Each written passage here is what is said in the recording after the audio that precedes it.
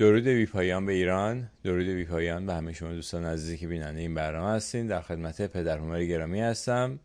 34مین برنامه از مجموعه شاهنامه با هومر آبرامیان رو ضبط میکنیم. ما رسیدیم به اینکه ضحاک چطور ابلیس به کالبدش رفت و یه جورایی به دست گرفت افکارش و کارشو و چطور به ایران اومد بعد از اینکه جمشید از ایران فرستادن از سخت کشیدن پایین و حالا الان میریم سر اینکه چطور ضحاک بر تخت میشینه، بر تخت حکومت و فرمانروایی میشینه. میریم پیش پدر هومر. هومر جان درود بر شما. با درود و آفرین بر تو افشین بسیار گرامی و با درود و آفرین بیشتر به دوستداران شاهنامه و دوستداران فر و فرهنگ ایران شهری. همونگونه که گفتی در نشست پیشین به پادشاهی ضحاک رسیدیم. واژه پادشاهی رو پیش از آغاز برنامه افشین گرامی سخنی گفت نگو این پادشاهی بگوییم تخت نشینی و این بسیار بسیار درست است، چون شیوه فرمانروایی ضحاک پادشاهی نبود، فرمانروایی بود. همون گونه که امروز در میهن ما خامنه‌ای پادشاهی نمی کند ولی فرمانروایی می کند، بر تخت فرمانروایی نشسته است. ضحاک هم به همین گونه بر تخت فرمانروایی ایران نشست. اینکه گهگاه در برخی از نسخه‌های شاهنامه برنامه پادشاهی ضحاک رو آوردن، به باور من نکته‌ای که افشین اشاره کرد نکته بسیار بسیار درستی است. خب برای اینکه شیوایی سخن پردازی فردوسی رو از دست ندهیم، پروانه بدهید که داستان تخت نشینی او را آنگونه که فردوسی آورده است با هم بخوانیم و سپس یا امروز یا در نشست دیگری به گزارش واژه به واژه آنچه که امروز میخوانیم خواهیم پرداخت. من دوست دارم که آهنگ شاهنامه و شیوه سخن پردازی فردوسی که بی همتاست، در کارنامه ادبسار جهان بی همتاست، این رو اگرچه من آنگونه که باید با آهنگ ویژه خوانده بشود من اون توانایی ندارم. ای کاش می داشتم، ای کاش کسانی بودند که شاهنامه رو بهتر از من میخوانند.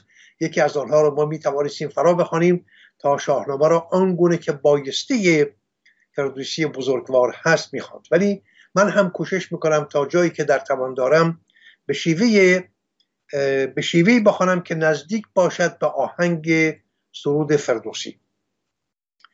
چو ضحاک بر تخت شد شهریار، برو سالیان انجمن شد هزار. سراسر زمانه بدو گشت باز، برآمد بر این روزگاری دراز. نهان گشت آیین فرزانگان، پراکنده شد نام دیوانگان. هنر خوار شد جادویی ارجمند، نهان راستی آشکارا گزند. شده بر بدی دست دیوان دراز، ز نیکی نبودی سخن جز به راز. دو پاکیزه از خانه جمشید، برون آوریدند لرزان چو بید. که جمشید را هر دو خواهر بودند، سر بانوان را چو افسر بودند. ز پوشیده رویان یکی شهرناز، دگر ماهرویی به نام ارنواز.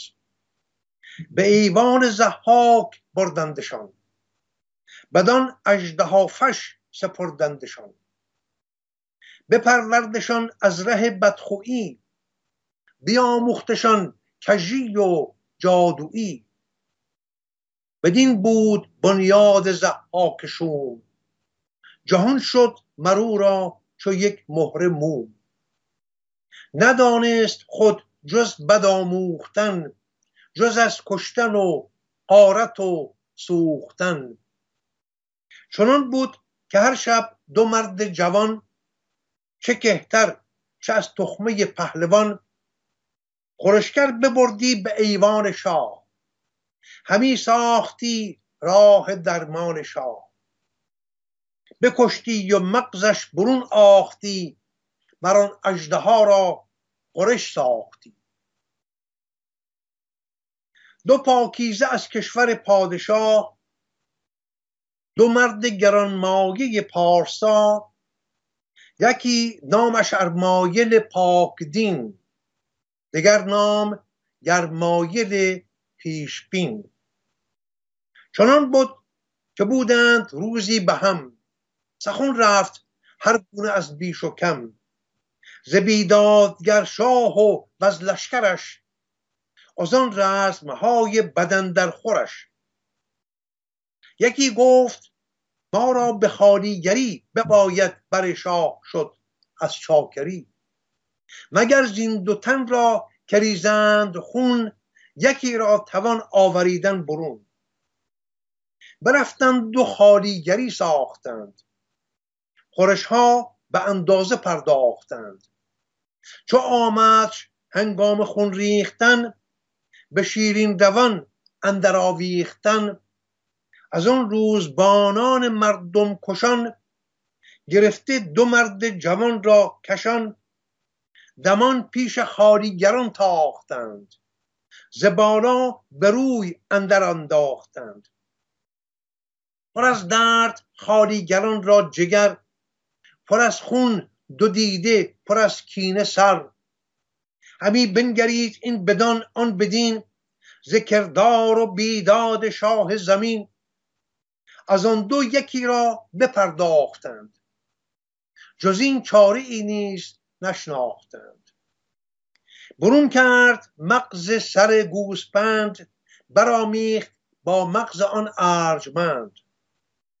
یکی را به جان داد زنهار و گفت، نگر تا بیاری سر اندر نهفت. نگر تا نباشی به آباد شهر، تو را در جهان کوه و دشت است بحر. به جای سرش زان سر بی بها، خورش ساختند از پی اژدها. از این گونه هر ماهیان 30 جوان، از ایشان همی یافتندی روان. چو گرد آمدندی از ایشان 200، بر آنسان که نشناختندی که کیست. خورشگر بدیشان بزی چند و میش، بدادی و صحرا نهادیش پیش. کنون کرد از آن تخمه دارد نژاد، کز آباد ناید به دلبرش یاد. بود خانه هاشان سراسر پلاس، ندارند در دل ز یزدان هراس. پس آیین ضحاک واژون خوی، چنان بود که چون می بودش آرزو. این کوتاه شده شیوه تخت نشینی ضحاک. و در نشست پیشین هم گفتیم که هیچ سخنی از برنامه کار خود با بزرگان کشور در میان نگذاشت. یک سر بر تخت نشست و همین که بر تخت نشست چنین شد سامه های فرمانروایی بر ایران. اکنون برمیگردیم تا این بندها را واژه به واژه با هم بررسیم، ببینیم که فردوسی بزرگ چه میگوید. در پس پشت این واژه ها چه چیزی برای ما پنهان کرده است. دو پاکیزه از خانه جمشید، برون آوریدند لرزان چو بید. که جمشید را هر دو خواهر بودند، سر بانوان را چو افسر بودند. در برخی از نسخه های شاهنامه این دو نازنین بانو دختران جمشید شناسانده شدند، نه خواهران جمشید. ولی از دید ما چه دختران جمشید بوده باشند و چه خواهران او، سخن از بانوان زیبا رخسار و پری پیکر و هنرمند و کاردانی در میان است که بی کمترین همانندی به سکینه سلطان ها و فاطمه کمانداها و حجاببانان آرمیتاکش امروز ما تاجی بودند درخشان بر سر بانوان جهان. ز پوشیده رویان یکی شهرناز، دگر ماهرویی به نام ارنواز. به ایوان ضحاک بردندشان، بدان اژدها فش سپردندشان. فش یا وش از پسوندهای زیبای پارسی و همان است که در واژه‌های مهوش، اوروش، پرستاروش، شیرفش و جز اینها دیده می‌شود و آرش آن ماهگونه، خورشیدگونه، پرستارگونه، شیرگونه و جز اینهاست. در اینجا اژدهافش همان خمینیوار یا خامنه‌ای فش و اژدهاگونه است. پیوند میان ضحاک و خمینی و خامنه‌ای به روشنی در اینجا دیده می شود. همه اینها اژدهافش هستند.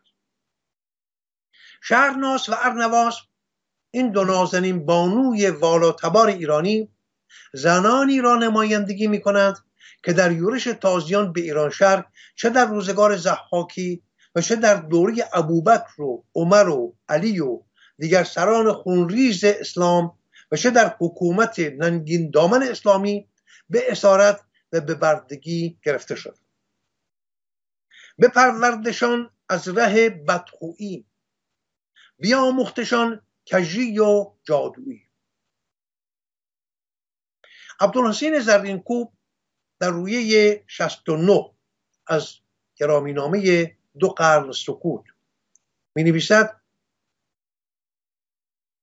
تازیان به تیسفون در آمدند. چرا اینها را می خوانم همیهنانم؟ برای اینکه پیوند تاریخ و شاهنامه، پیوند دیروز و امروز و فردای خود را بشناسیم و یک بار دیگر بباوریم که شاهنامه قصه و داستان نیست.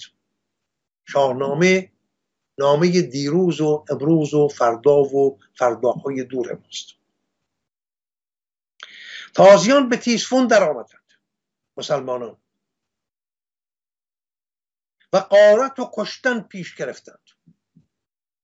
بدین گونه بود که تیسفون با کاخهای شاهنشاهی و گنجهای گرانبهای 400 سالی خاندان ساسانی به دست عربان افتاد و کسانی که نمک را از کافور نمی شناختند، نمی دانستند کدام نمک است و کدام کافور است، چون هر دو سپید رنگ بودند، و توفیر بهای سیم و زر را نمی دانستند، از آن قصرهای افسانه آمیز جز ویرانی هیچ بر جای ننهادند. نوشتند که از آنجا فرش بزرگی به مدینه آوردند که از بزرگی جایی نبود که آن را بتوان افکند، همان بهارستان کسری. پاره پاره اش کردند و بر سران قوم بخش نمودند. پاره از آن را بعدها به 20,000 درم فروختند. جاویدنام عبدالحسین زرینکوب در اینجا اندکی پنهانکاری کرده است. نگفته است که این تکه‌ای که 20,000 درم فروخته شد به دست چه کسی رسید و چه کسی آن را به 20,000 درم فروخت. ولی من به شما بگویم همیهنانم، این تکه به دست علی رسید. علی بود که بزرگترین تکه از این بهارستان کسری را به دست آورد و اون رو در بازار به 20,000 درم فروخت. علی. و چه جای اندوه هست که همیهنانم ببینید چه بلایی به سر این باغ فرهنگ ما آمد. کسی مانند علی این همه بر مردم ایران ستم می‌ورزد و عمر که ایرانیان را وامی دارد که مردان عرب را، پیر مردان عرب را بر گردی خود بگیرند و دور حرم بچرخانند و فرمان میدهد، یک چوب میسازد به بلندی حالا 1.50 سانتی متر یا کمتر یا بیشتر، هر کی از این کوتاه‌تر است بکشید، هر کی از این بلندتر است بکشید. و امروز ما مردم ایران پیروان علی و عمر سینه یکدیگر چاک میدهیم. امروز زنان و مردان ایرانی در سوگ علی بر کله های پوک خود میزنند. این آن بلای بزرگی است که بر باغ فرهنگ ایران آمد. در حقیقت وقتی سعد به مدائن درآمد، مدافعان آن را فرو گذاشته و رفته بودند. فاتحان گریختگان را پی گرفتند. کشتار بیشمار و تاراجگیری به اندازه‌ای بود که تنها 300,000 زن و دختر به بند کشیده شد. این فراز را برای شما میخوانم از 2 قرن سکوت تا پیوند آن را با داستان خواهران جمشید بدانید. در اونجا هم همین که ضحاک بر ایران چیره شد، نخستین کاری که کرد زنان و دختران ایرانی را به شبستان خود برد. حالا در اینجا یا دختران جمشید یا خواهران جمشید. دختران ایران، زنان ایرانی، اینها را بردن به دربار، به شبستان ضحاک و چه کرد؟ بیاموختشان از ره بدخویی، آنها را بدخو بار آورد. در اینجا نیز هنگامی که مسلمانان به ایران یورش آوردن، تنها 300,000 زن و دختر به بند کشیده شد. تنها در تیسفون 300,000 مردان ایرانی که در سوگ حسین بر کله های بیمغز خود میکوبید، سر بلند کنید و افتخار کنید، به خود بمالید که ایرانی هستید. 1000 زن و دختر به بند کشیده شدند. 60,000 تن از آنان به همراه 900 بار شتری زر و سیم بابت خمس به دارالخلافه فرستاده شدند و در بازارهای برده فروشی اسلامی به فروش رسیدند. سر بلند کنید شما سوگواران برای حسین. با زنان و دختران در بند ایرانی به نوبت همخوابه شدند و فرزندان پدر ناشناخته بسیار بر جای نهادند. فرزندان پدر ناشناخته، همانانی که امروز میگوییم سید، همه پسنداخته های همین تازیان بی فرهنگ پابرهنه، بی مغز، بی روان، اهرمنخو، زشت کردار، زشت آیین، بد سرنوشت که با زنان ایرانی چنین کردند. هنگامی که این خبر به گوش عمر رسید، دستها را به هم کوفت و گفت از این بچه های پدر ناشناخته به خدا پناه میبرم. همیهنانم اگر هنوز در میان شماها کسانی هستند که از اون غیرت ایرانی چیزی در رگهای شما به جا مانده است، به من پاسخ بدهید. آیا این بچه های پدر ناشناخته همان دیوزادگان اهرمنخون نیستند که امروز آنها را با نام سید میشناسیم؟ سید فلانی، سید این، سید طباطبایی، سید. اینها هستند همان فرزندان پدر ناشناخته از تنامیزی مردان مسلمان عرب با زنان زیبا رخسار و بالا بلند ایرانی. همان ددان آدمی خار که از ریختن خون بیگناهان شاد میشوند و از شادی مردم سوگوار، مانند خامنه‌ای، سیدعلی خامنه‌ای. خود این سیدعلی خامنه‌ای یکی از همان، چه بگویم، واژه حرامزاده رو به کار نمیبرم برای اینکه من از این واژگان تازی دچار دلاشوبه میشوم و زردابم رو بالا میآورم، ولی یکی از همین فرزندان پدر ناشناخته همین سیدعلی خامنه‌ای است که با زندگی در ستیز است، با شادی در ستیز است، با هر آنچه که نام ایرانی دارد و نشان از ایران دارد در ستیز است. خوک‌های پلید جان آزاری که با گلوله‌های ساچمه‌ای چشمان پسران و دختران ایرانی را نشانه می‌روند، اینها همانها نیستند؟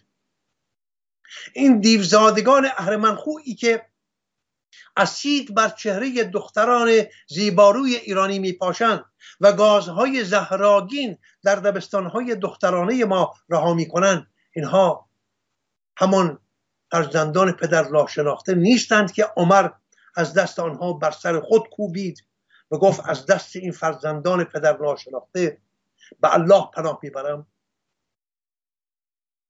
آن زنی که واژه زن دریغ است، این واژه نمیدانم. ببینید واژه زن بن زندگی است، این را گفته بودیم بارها.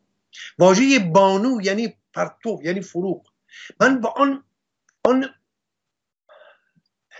آن پتیاره چه بگویم، چه نام بنهم؟ آن پتیاره ای که آرمیتا را کشت او بگویین زن، او که زن نیست. بگویین بانو، او که بانو نیست. شاید بتوان گفت خانم. این واژه خانم که شوربختانه من با اندوه بسیار میگویم همین الانم، بسیار شرم‌آور است، بسیار بسیار بسیار شرم‌آور است که یک مرد ایرانی یا یک زن ایرانی به یک زن ایرانی میگوید خانم، خانم فلانی. این خانم، ما در ایران خانم نداریم. حالا بماند واژه خانم گاه به زنان روسپی گفته می شود، من با اون هم کاری ندارم، ولی خانم برازنده یک زن ایرانی نیست. زن ایرانی باید بانو نامیده بشود، ولی نه این پتیارگان. اینا که بانو نیستن، اینا زن نیستن، اینا جانورانی هستن، کرمهایی در هم لولیده، در هم تنیده، برای آزردن جان، برای آزردن زندگی، برای آزردن شادی، برای آزردن ایران. این سران بسیج و این سران سپاه، این لباس شخصی ها و نیروهای انتظامی آدمکش، این امامه به سرهای ایرانسوز، این شکنجهگران و بازجو خبرنگاران و لابی های ننگین دامن و بیشرم حکومت اسلامی در اروپا و آمریکا، این چپاولگران دارش و دستنج مردم، این پسمانده های همون فرزندان پدر ناشناخته نیستند که مشتی تازی بیابانگردی بی فرهنگ در همخوابگی با زنان در بند ایرانی از خود بر جای گذاشتند و عمر از دست آنها دو دستی بر سر خود زد و از زشتکاری های آنها به الله پناه برد. خب اینها همانها هستند.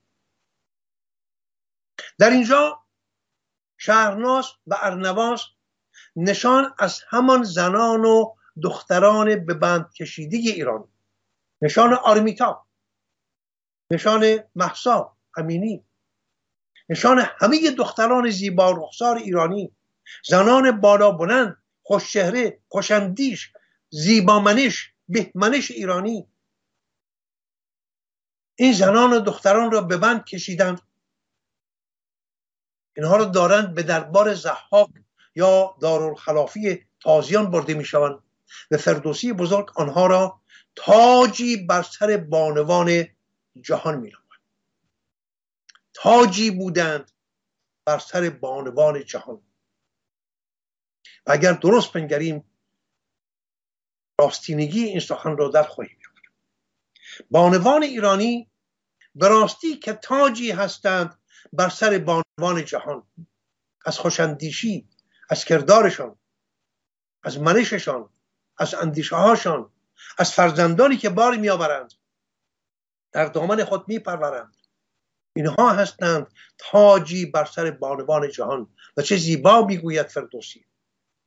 ولی همینها را، همین زنان خوب ایرانی را ببینید چه بلایی بر سرشان می آورد.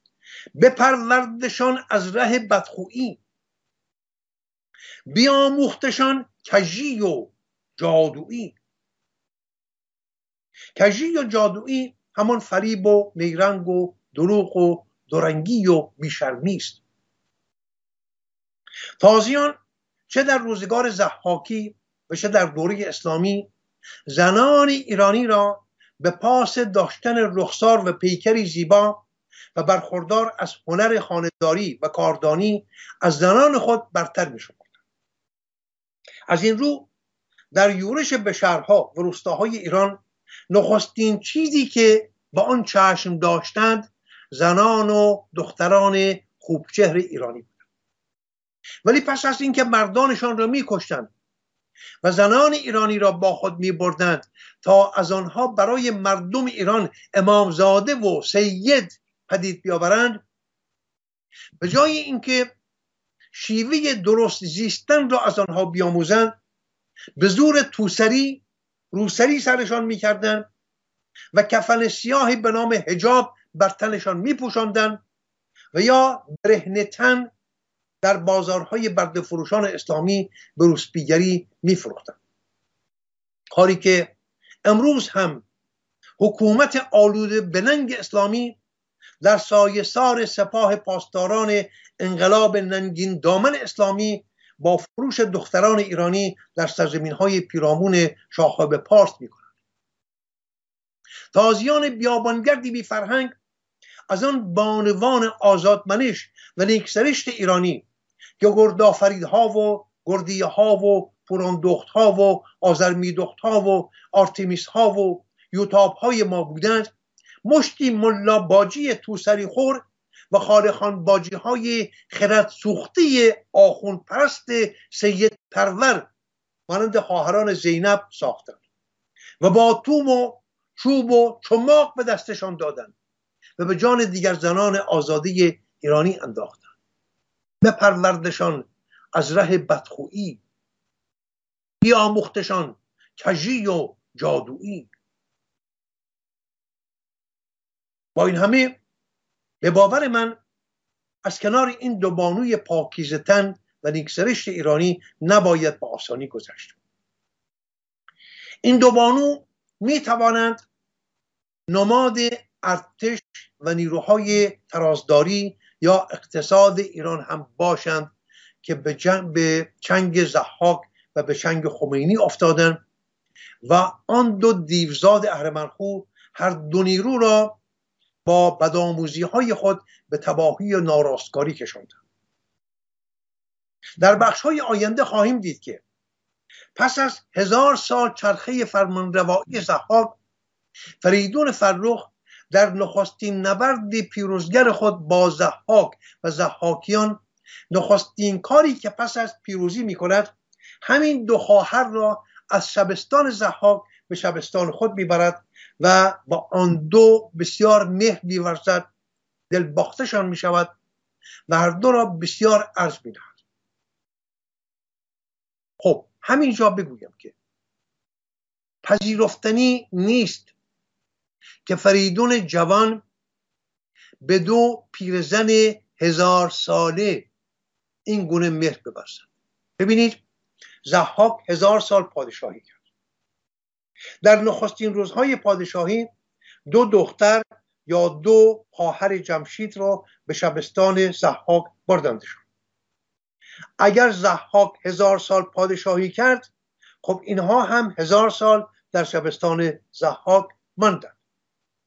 هنگامی که فریدون بر ضحاک چیره شد، این دو بانو باید پیرامون 1020 یا 1030 سال زندگی داشته باشند. دو پیرزن 1000 ساله. و نکته اینجاست که فریدون جوان 18-20 ساله دلباخته این دو پیرزن می شود و هر دو را به همسری می گیرد. شگفت انگیز نیست؟ اینجاست که میگویم که نمیتوان به آسانی از کنار این دو زن گذشت. نمیتوان گفت تنها اینها دو زن بودند. میتوان گفت که دو نهاد توانمند ایرانی در اینجا به گونه دو زن نشان داده می شود. حالا بگوییم نیروی ارتش، بگوییم نیروی فرهنگ، بگوییم نهاد اقتصاد، ولی به هر روی دو نهاد توانمند کشور که پس از 1000 سال همچنان توانمندند که فریدون دلباختشان می شود و هر دو را به همسری می گیرند. پذیرفتنی نیست که فریدون جوان به دو پیرزن 1000 ساله این گونه مهر بورزد و هر دو را شهبانوی شبستان خود کند، مگر اینکه این دو خواهر را همون گونه که گفتم دو نهاد بسیار ارزشمند مانند ارتش و نیروی ترازداری یا اقتصاد و یا دیگر نهادهای بسیار ارزشمند کشورداری بدانیم. استاد فریدون جنیدی در نامه بسیار ارجمندی به نام زندگی و مهاجرت آریاییان می نویسد: در پی چیرگی ضحاک بر ایران زمین و رواج آیین دیوان و ستمبارگی بر فرزانگان و هنرمندان در دورانی که شده بر بدی دست دیوان دراز، زنیکی نبودی سخن جز براز، آگاهی زیادی از چگونگی آن دوران 1000 ساله به ما نرسیده است و جز 2-3 آگهی که نخستین آن این است که دو پاکیزه از خانه جم شید برون آوریدند لرزان چو بید، که جمشید را هر دو خواهر بودند، سر بانوان را چو افسر بودند. بپروردشان از ره بدخویی، بیاموختشان کژی و جادویی. در مورد این دو زن آنچه که میخوانم از نوشته های استاد بسیار ارجمند فریدون جنیدی است. می‌نویسد در مورد این دو زن افسانه های فراوانی پرداخته شده است، تا بدانجا که رهایی آنان بر دست فریدون از شبستان ضحاک را با نبرد وریترا با اهی در داستانهای ودائی و آزاد کردن ابر و باد از دست اهی یکی دارستند، در حالی که از افسانه پیدایی وریتراهن بسیار گذشته بود. آزادی ابر و باد از دودهای آتشفشان از افسانه‌های پیشین آریایی است و در جایی خود از آن سخن خواهیم گفت. ولی اگر انگاری دوری داشته باشیم که این افسانه پس از جایگیری هندیان در سرزمین امروزی پیدا شده باشد، آن اندازه دور نیست که در آن دو دختر ببر و باد دگرگون شوند. وارون آن نیست درست نمی نماید، زیرا در افسانه‌های هندی از زندانی شدن آنان سخن به میان نرفته. ولی در شاهنامه به روشنی چنین داستانی آمده است. این دو دختر که خواهران جمشید نامیده می شوند زنان آریایی بودند و یا دست کم یکی از آنان نماینده زنان آریایی اند که پس از جنگ و کشتار مردان به چنگ بابلیان در افتادند و چنانچه پیداست در سراسر دوران فرمانروایی بابلیان همواره زنان آریایی اسیر آنان بودند، زیرا که زنان آریایی از نگاه برازندگی اندام و زیبایی رخسار و کدبانویی و پرورش فرزند بر دیگر زنان برتری داشتند و همین جستار بارها در یشت‌ها تکرار شده است. ولی بابلیان این زنان اسیر را مناسب با زندگی خیش بار آوردند. بپروردشان از ره بدخویی. زنان ایرانی در خانه مردان بابلی بد آموخته شدند و به جادو که دین ضحاک بود روی آوردند و زمان همی گذشت. در پایان همین فصل این سه بند نشانه آن است. پس آیین ضحاک واژون خو، چنین بود که می بودش آرزو. ز مردان جنگی یکی خواستی، بکشتی که بر دیو برخاستی. که جا نامور دختر خوب روی، به پرده درون پاک و بی گفتگوی. پرستنده کردیش بر پیش خیش، نه رسم که ای بود نه آیین و کیش. یعنی مردان زورمندی که یارای جنگ با دیوان را داشتند یا در سر اندیشه مبارزه با دیوان بابلی را میپروراندند را میکشت. امروز هم در حکومت لنگین دامن اسلامی همین گونه است. همین که شک میکنند کسی در اندیشه پیکار با کردار اهریمنی سیدری خامنه‌ای است، بیدرنگ گرفتار بند و زندان می شود و در زندان او را می کشندش و دختران آنها را کنیزان خیش می کرد که ناگفته پیداست که آماج از این کار تنامیزی با دختران ایرانی بود و همین داستان نشان می دهد که همه زنان ایرانی در خطر دستیازی بابلیان بودند. ولی اشاره به دو نام ارنواز و شهرناز می تواند اشاره به دو تبار بزرگ آریایی یا دو سرزمین آریایی بوده باشد. خواهش میکنم این نکته را نیز بیفزایید بر آنچه که من گفتم. آنچه که من گفتم شاید دو نهاد کشورداری. استاد جنیدی میفرماید که شاید دو سرزمین آریایی یا دو تبار آریایی، وگرنه یادآوری میکنم که پذیرفتنی نمی نماید که پس از 1000 سال فریدون جوان دلباخته دو پیرزن 1000 ساله بشوند، ولی دلباخته میشوند. پس این دلباختگی نشان از این دارد که اینها دو زن نیستند، بلکه باید دنبال دو پدیده دیگر گشت. استاد جنیدی میگوید شاید دو تبار آریایی یا دو سرزمین بزرگ آریایی بود که در داستان فریدون هم بدان اشاره خواهیم کرد. خب میبینیم که نگاه استاد فریدون جنیدی هم چنان است که این دو خواهر زیباروی نماد دو نهاد کشورداری یا دو تیره از مردم ایرانی تبار. بدین بود بنیاد ضحاکشون. بنیاد یعنی اصل، شالوده، اندیشه، منش، کردار. همین جهان شد مرو را چو یک مهره موم. مهره موم اشاره به بی ارزشی چیزی است.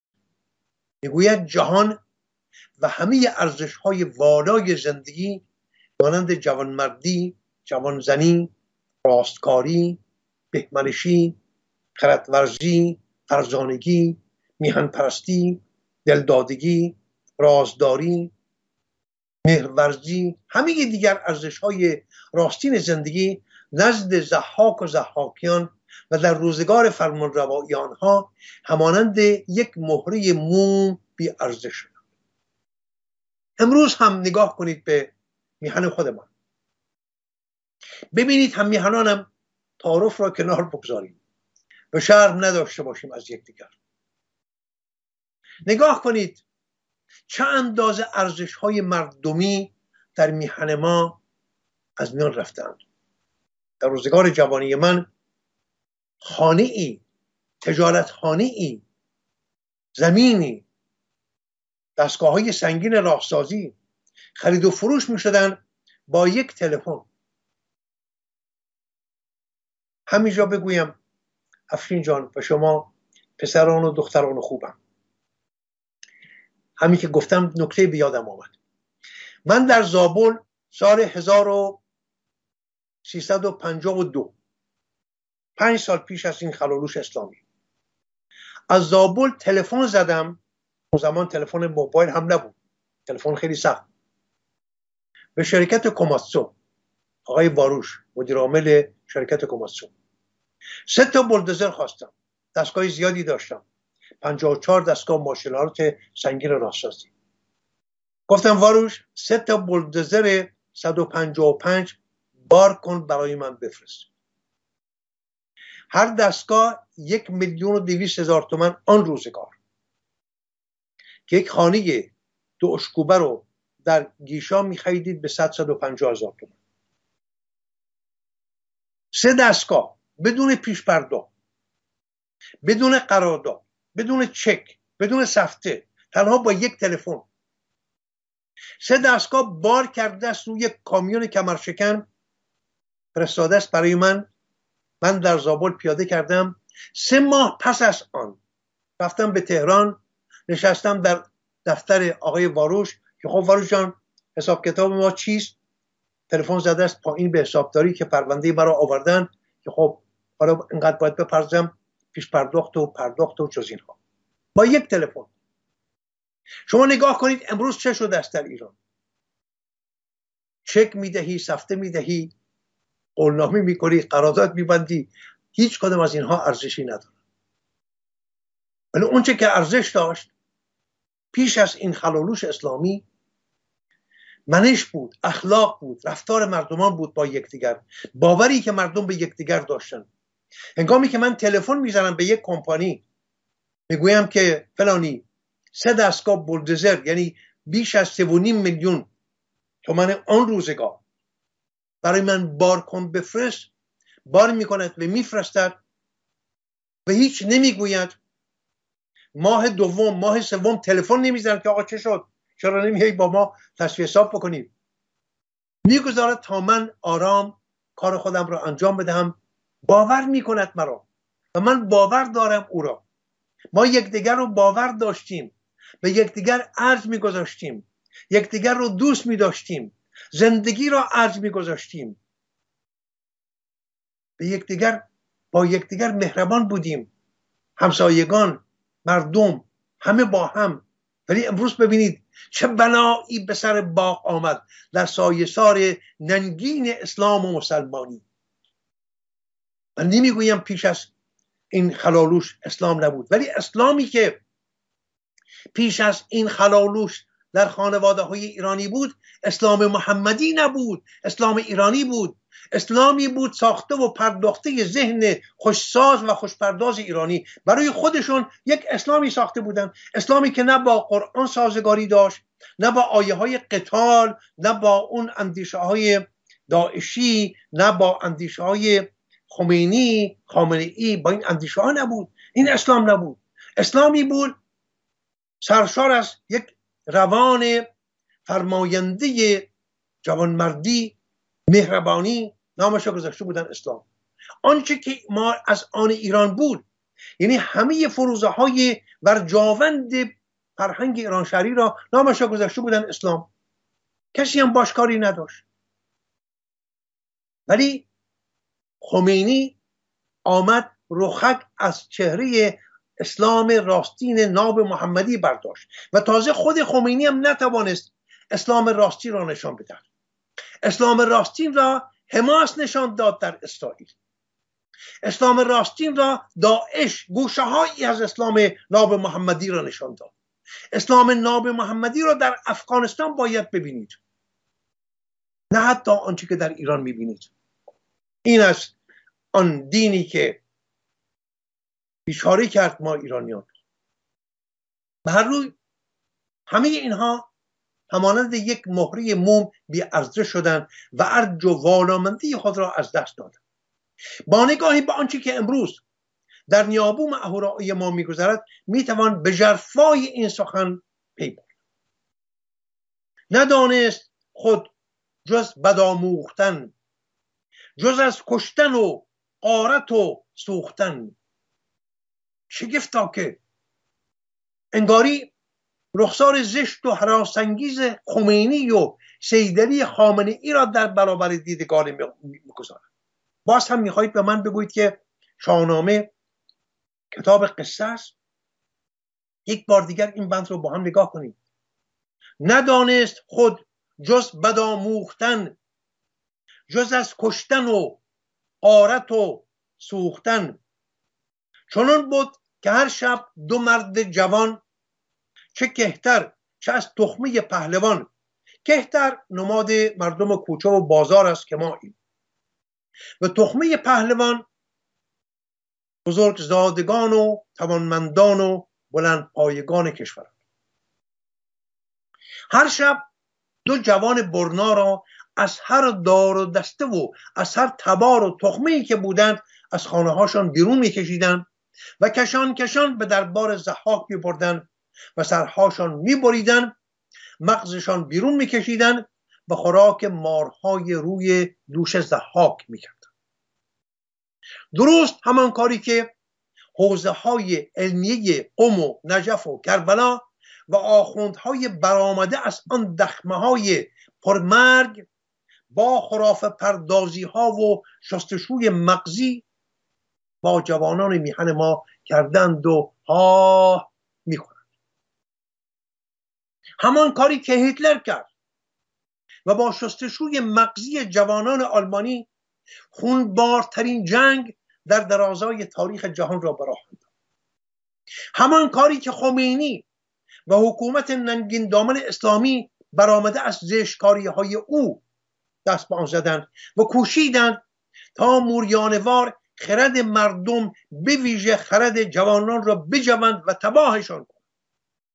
تنها این نیست که سر بریده بشود، همان کاری که حزب ننگین سرنوشت توده با پیروان خود و با مردم ایران کرد، مغز جوانان ایرانی را تباه کرد. این حزب اهریمنی، حزب توده، همه اینها نماد ضحاکند. خورشگر ببردی به ایوان شاه. خورشگر گفته بودیم همون چیزی که امروز میگوییم آشپز، و چه زیباست این واژه خورشگر به جای آشپز. در نشست پیشین هم گفتم که واژه آشپز رسا و بسنده نیست. آشپز یعنی کسی که آش میپزد، کسی که چلو کباب میپزد او را چه بگوییم. ولی خورشگر ببینید همه را در بر میگیرد. یا خالیگر. خورشگر ببردی به ایوان شاه و زو ساختی راه درمان شاه. خب بکشتی و مغزش برون آختی، بران اژدها را خورش ساختی. آختن یا آهیختن و یاختن هم گفته می شود، به چم برون کشیدن، برکشیدن و بیرون آوردن است، مانند بیرون کشیدن تیغ از نیام. و آهیخته یا آخته یعنی برکشیده، برآورده و برافراشته. پس این که میگوید بکشتی و مغزش برون آختی، یعنی هر روز دو جوان را میکشتن، مغزشان را از کاسه سر برون میکشیدن و به خورد مارهای دوش ضحاک میدادن. شما این کار ننگین ضحاک را با کاری که تازیان بیابانگردی بی فرهنگ در 1400 سال پیش به خمینی دیوزاد و دارودستی ننگین دامنش در میهن ما آغاز کردن برابر بگذارید تا بدانید که شاهنامه تنها سرگذشت نیاکان ما نیست، بلکه آینه است در برابر ما، تا خود را در آن بنگریم و بدانیم که با خود و با فرزندان خود و با آبرو و ارجمندی و والامندی خود چه میکنیم. در اینجا با دو چهره دیگر از جوانمردان ایرانی آشنا میشم. دو پاکیزه از کشور پادشاه، دو مرد گرانمایه پارسا. از تبار همین افشین خودم. یکی نامش ارمایل پاکدین، دو جوانمرد ایرانی یار یکدیگر بودن، دوست بودن. نام یکی بود ارمایل، دیگر نام گرمایل پیشبین، نام دیگری بود گرمایل. یکی ارمایل، دیگری گرمایل. چنان بود که بودند روزی با هم پرسگی میکردن، با هم گفتگو میکردن. سخن رفت هر گونه از بیش و کم درباره آنچه که امروز در کشور هست، درباره بیش و کم سامانهای فرمانروایی بر کشور. ز بیدادگر شاه و از لشکرش، همون گونه که امروز هر کجا که دو یا سه جوانمرد ایرانی یا زن ایرانی، زن و مرد ایرانی به هم میرسن، سخن از بیدادی است که در کشور میگذرد. ز بیدادگر شاه و از لشکرش و زان رسمهای بدن در خورش، از این آیینهای زشت، از این کردارهای زشت، اختلاسهای پی در پی، آدمکشیهای پی در پی، قانونگذاریهای اهریمنی در سترگاه اسلامی و از آن رسمهای بدن در خورش. ببینید شاهنامه چه اندازه زنده است. به یاد داریم که ابلیس پس از آنکه بوسه‌ای بر شانه‌های ضحاک بزد، بیدرنگ رخ پنهان کرد و در خالیگرخانه دربار ضحاک بی خورشگر ماند. کسی نبود برای ضحاک خوراک بپزد. اگر هم کسانی خوراکی برای ضحاک فراهم می‌آوردند، خالیگران یا خورشگران توانا و با ارزشی نبودند. از این رو نامی از آنها در داستان نیامده است. در این هنگام دو آزاد مرد گرانمایه ایرانی که از زشتکاری‌های ضحاک و سپاهیان خونریزش دلشان خون بود، با هم به گفتگو می‌نشینند و به این اندیشه می‌افتند که به نام خورشگر به دربار ضحاک بروند و با پختن خوراک‌های خوشمزه دل آن پتیاره را به دست آورند تا شاید بتوانند هر روز یکی از آن دو جوان نگونبخت را از آن سرنوشت بچگون رهایی بخشند. پیش از دنبال کردن داستان شایسته است که این دو فرزانه ایرانی را بیشتر بشناسیم، بدانیم که این دو فرزانه کیستند. من بیش از این که دلم بسوزد برای هر یک از این دو جوانی که همه روزه کشته می شدند، دلم برای این دو خالیگر می سوزد. دو جوان مرد. یک دم با خود بیاندیشیم، به ویژه کسانی که سن پدری دارند نه سن پسری. شما می روید به خالیگرخانه پادشاه یا ضحاک، هر روز برای رهایی بخشیدن یک جوان ناگزیر هستید سر آن دیگری را ببرید. بتوانید یکی را زندگی بدهید، آن دیگری را باید به دست خود بکشید. رنجی که این دو جوان مرد ایرانی، این دو پدر ایرانی در درازای این سالها برای رهایی جوانان ایرانی بر خود هموار کردن، به باور من از هر رنجی سنگین تر است.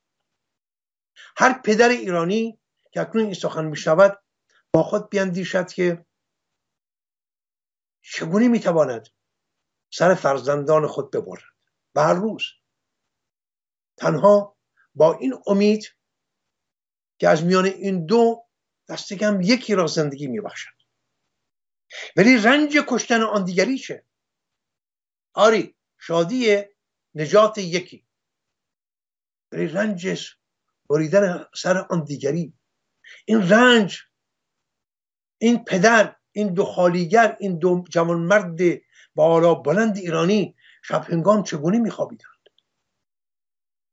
من در همه سالها که با شاهنامه زندگی میکنم، بیش از همه دیگر پهلوانان شاهنامه برای این دو جوانمرد ایرانی دلم میسوزد، با آنها همدردی میکنم. استاد فریدون جنیدی درباره این دو خالیگر ضحاک در همان زندگی و مهاجرت آبرامیان می نویسد: شاهنامه ارمایل و گرمایل را آشپزان ایرانی ضحاک معرفی می کند، ولی در نامه شهرستان‌های ایران می خوانیم که در پشتخوارگر از سوی ارمایل یا از کوهیارانی که او بر شهرهای آن ناحیه گماشته بود 21 شهر ساخته شده است. در همین جمله است که از 15 کوه از ضحاک نام برده می شود که دماوند و سبلان 2 کوه از آن 15 کوه هستند. ابوریحان بیرونی هم ارمایل را فرمانروای ایرانی دماوند یا پشتخوارگر می نامد.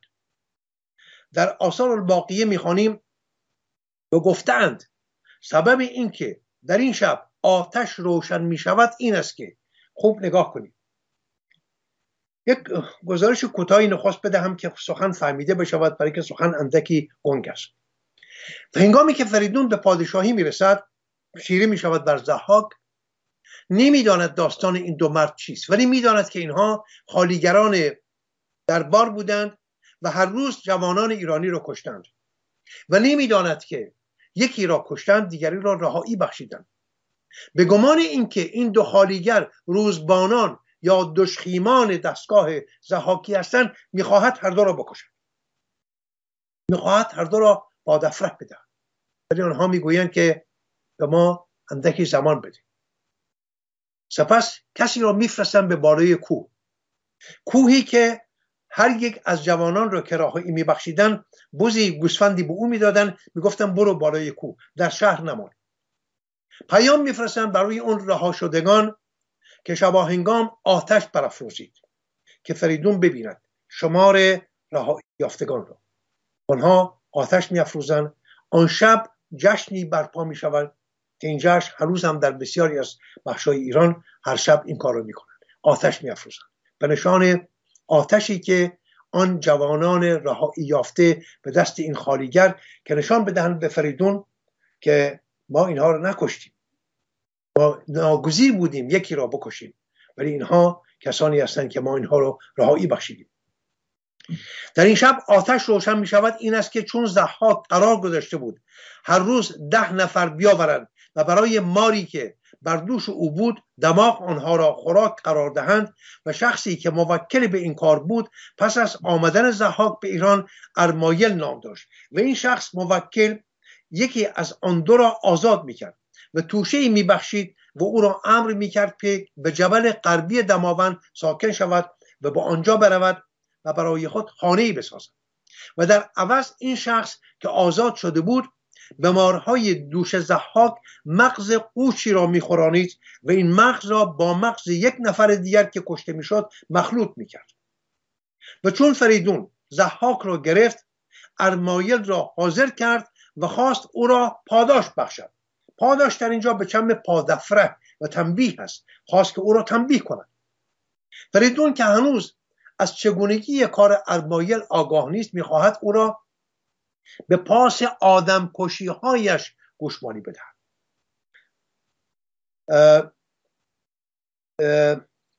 به من اشاره می شود که زمان به فرجام رسید. دنباله سخن رو میگذاریم برای نشست آینده.